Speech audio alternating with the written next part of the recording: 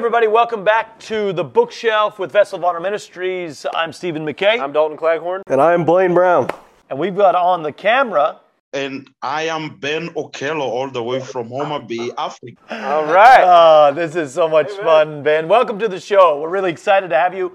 For those of you that don't know, which I know most of you should know, but if you're tuning in for the first time, Ben is our crusade director for all of Africa, our coordinator, not just crusades, but we've got a lot of things going on in Africa that Ben is over. He's over Vessel of Honor Ministries International in Africa, the whole continent, and we're just honored to have you, Ben.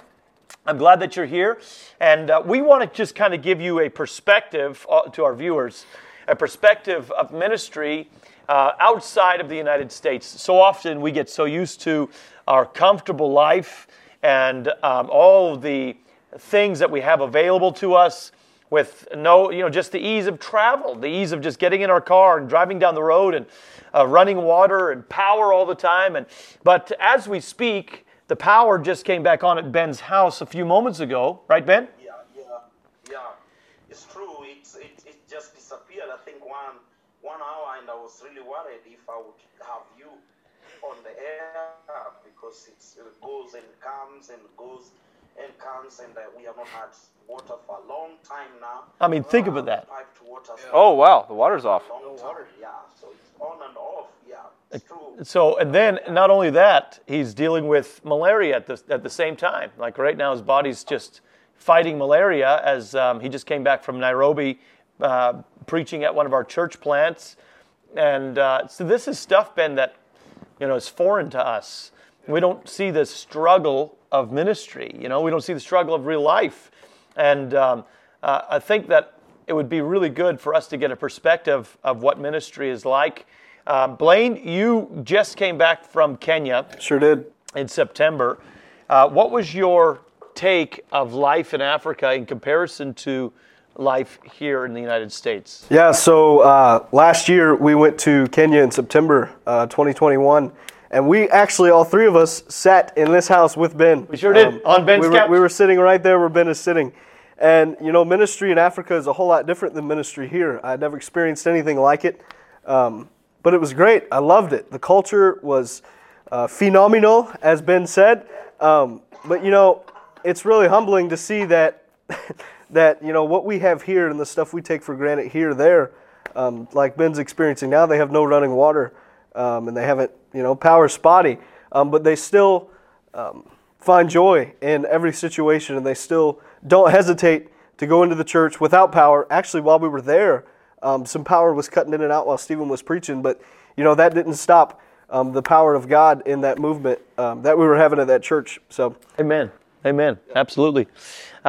So, Ben, with ministry in Africa, tell us, what are some of the greatest struggles that you deal with on a day-by-day basis? Not just life, but ministry. I mean, things that you see that are of ease here in the United States, but difficult there. Stephen, I just want to really appreciate you for giving me this opportunity, and the whole team, Dalton and Blaine, and I'm so excited to see all of you. And I just want to say that ministry in Africa, it takes faith.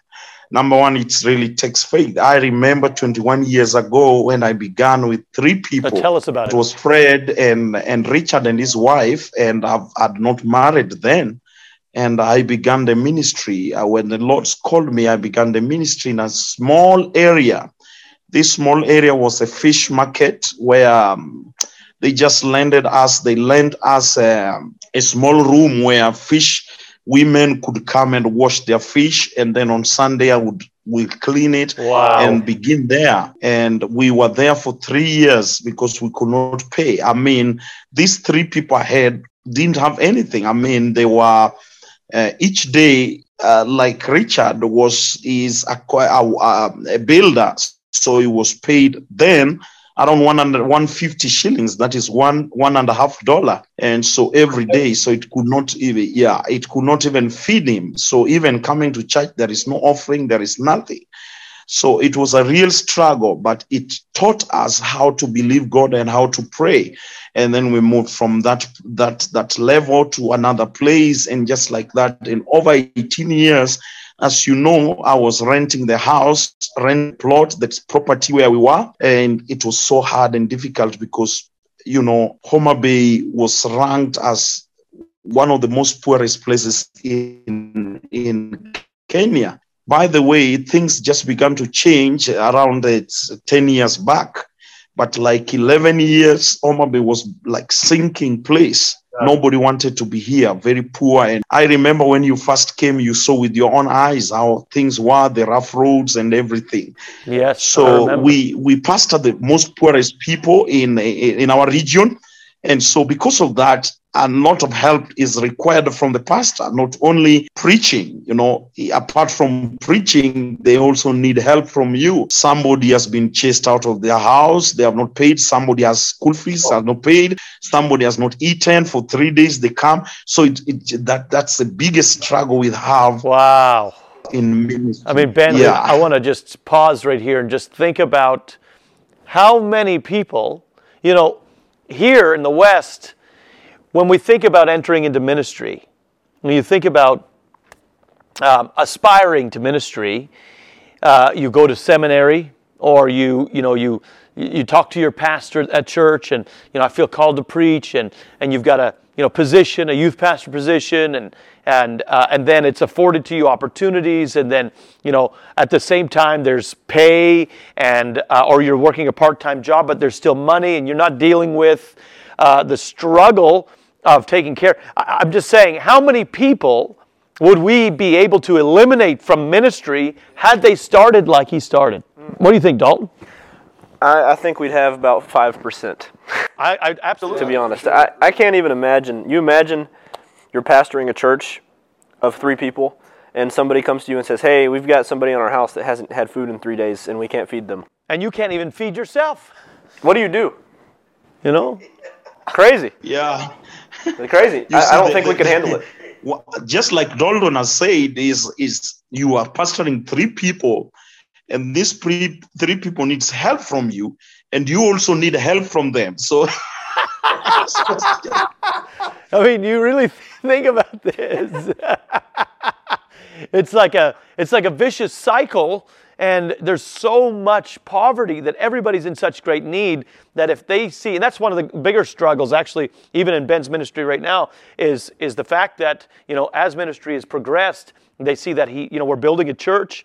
If you've not seen that video, man, we've just got great coverage on the church that he's building, and so people see that there's money there, and they automatically expect the pastor to fix their problems. So Ben, on Mondays in Ben's ministry is counsel days, and he's there all the time, ministry counseling with people, talking with people, because it's, just trying to help people through the struggles of life.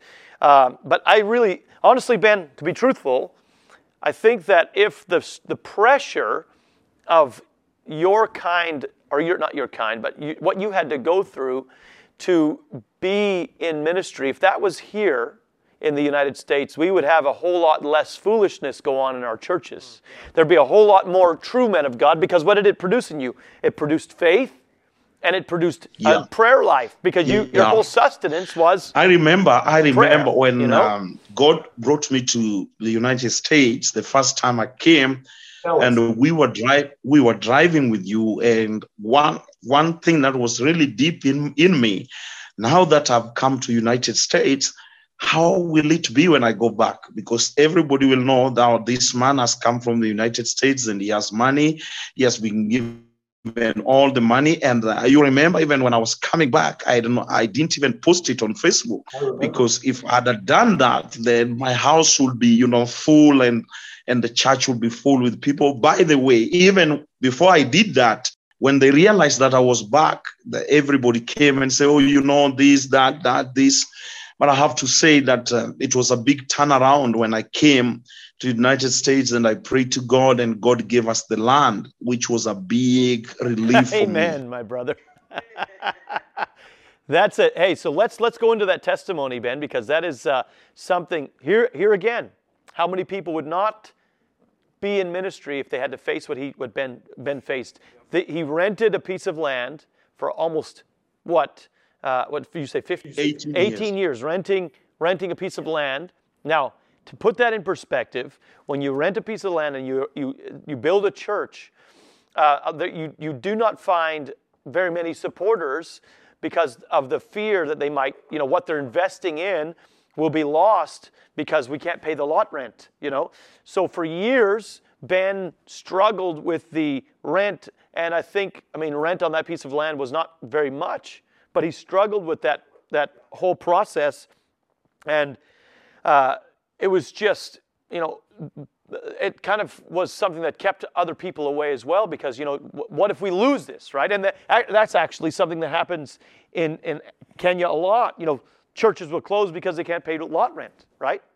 Yeah, it's true. So that's very true, evangelist, yes. So, and apart from that, you have an agreement with the owner of the land or the owner of the property, and you say, you're only going to be here for 3 years, and after that, you pull down the structures. And when you pull down the structures, you move to another place, and you're losing people. So I remember we moved like 5 times, moving the metal structure 5 times because they say sometimes because you don't have enough money to pay. So they say, no, we don't want you here. So I remember vividly one Sunday after I'd preached and I came back home. I came to the house. That was 2000. So I came to the house, and as I was coming to the and somebody called me and said, Pastor, you were moving the church and you didn't tell us. I said, what do you mean? I said, but people are on the top of the roof. They are moving the iron sheets.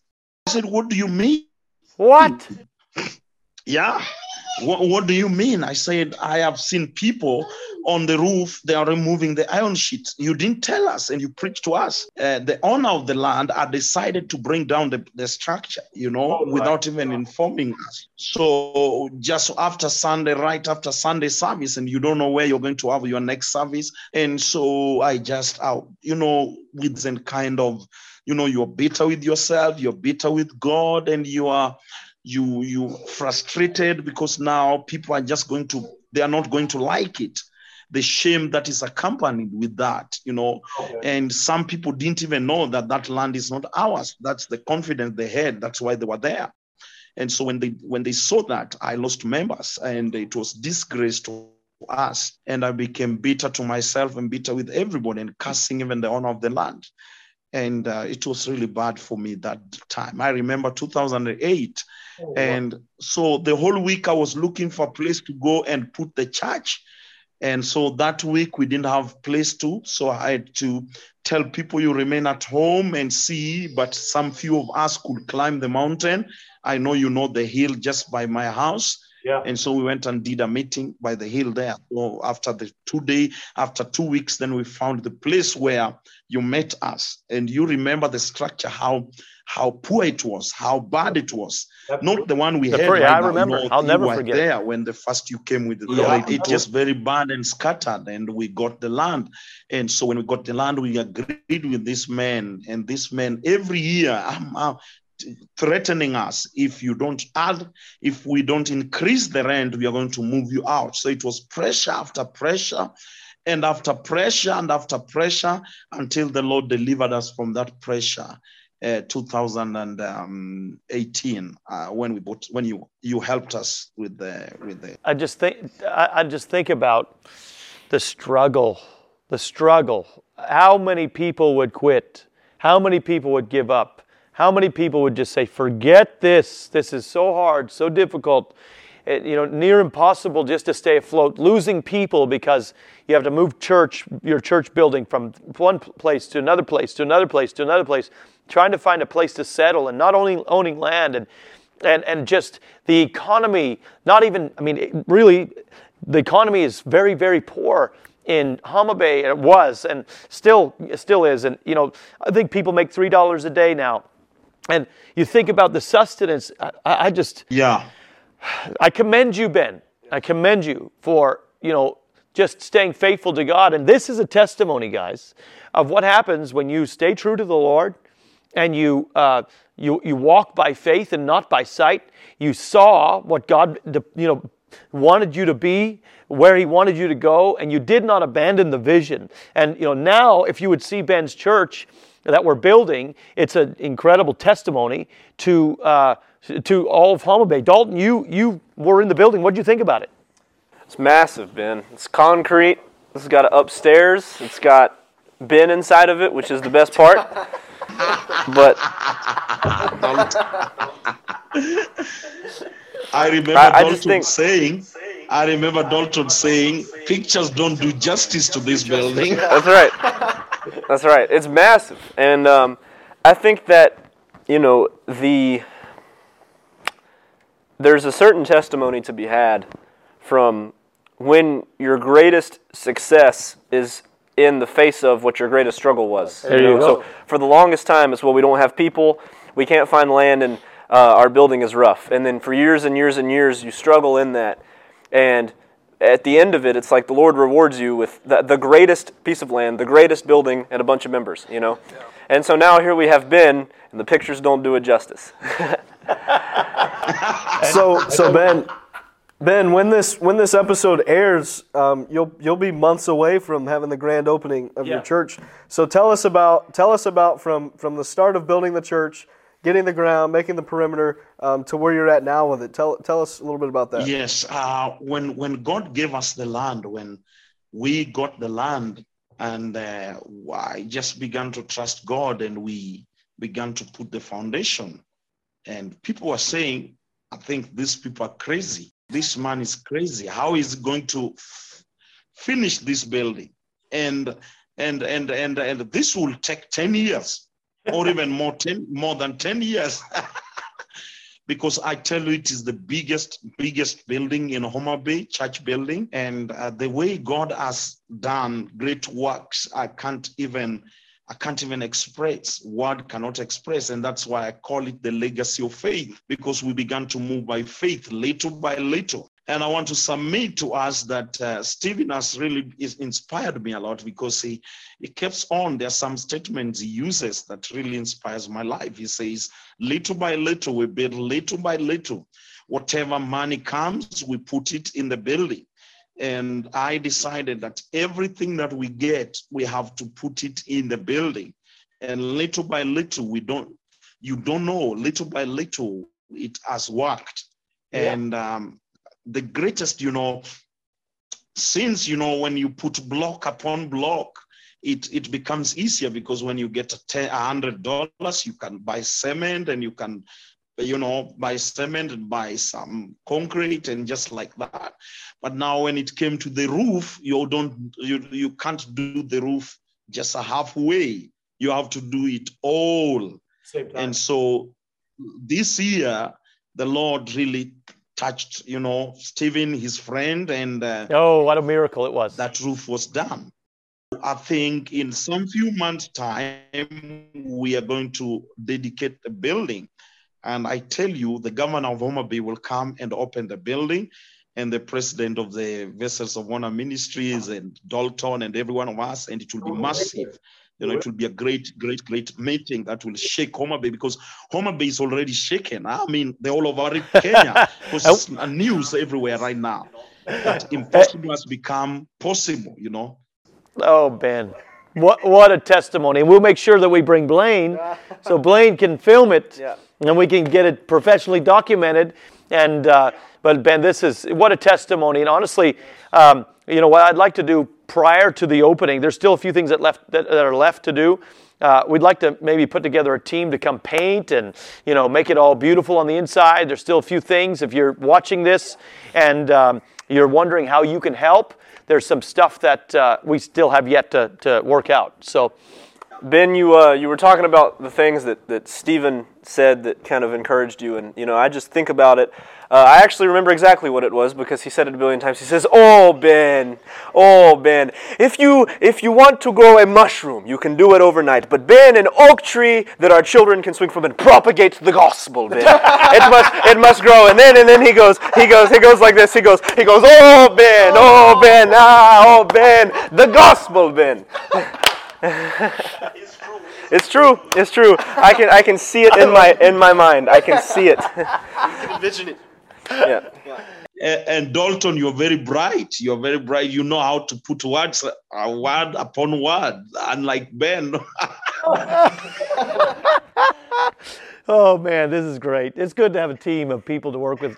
All you watching out there, this is, it's been a dream of my life, of all of us really, to just work together in the propagation of the gospel. And so it's just wonderful to have all of us. We've run out of time, and so we're going to conclude this episode. Ben, thank you so much for joining us and sharing your heart with us concerning the difficulties and struggle of ministry in Africa. Again, if you're watching this and you would like to be a blessing to Ben and the completion of his church, please reach out to us. Message us on whatever platform this is on, and we'll respond and see how you can be connected. Thank you very much for joining us on this week's Bookshelf.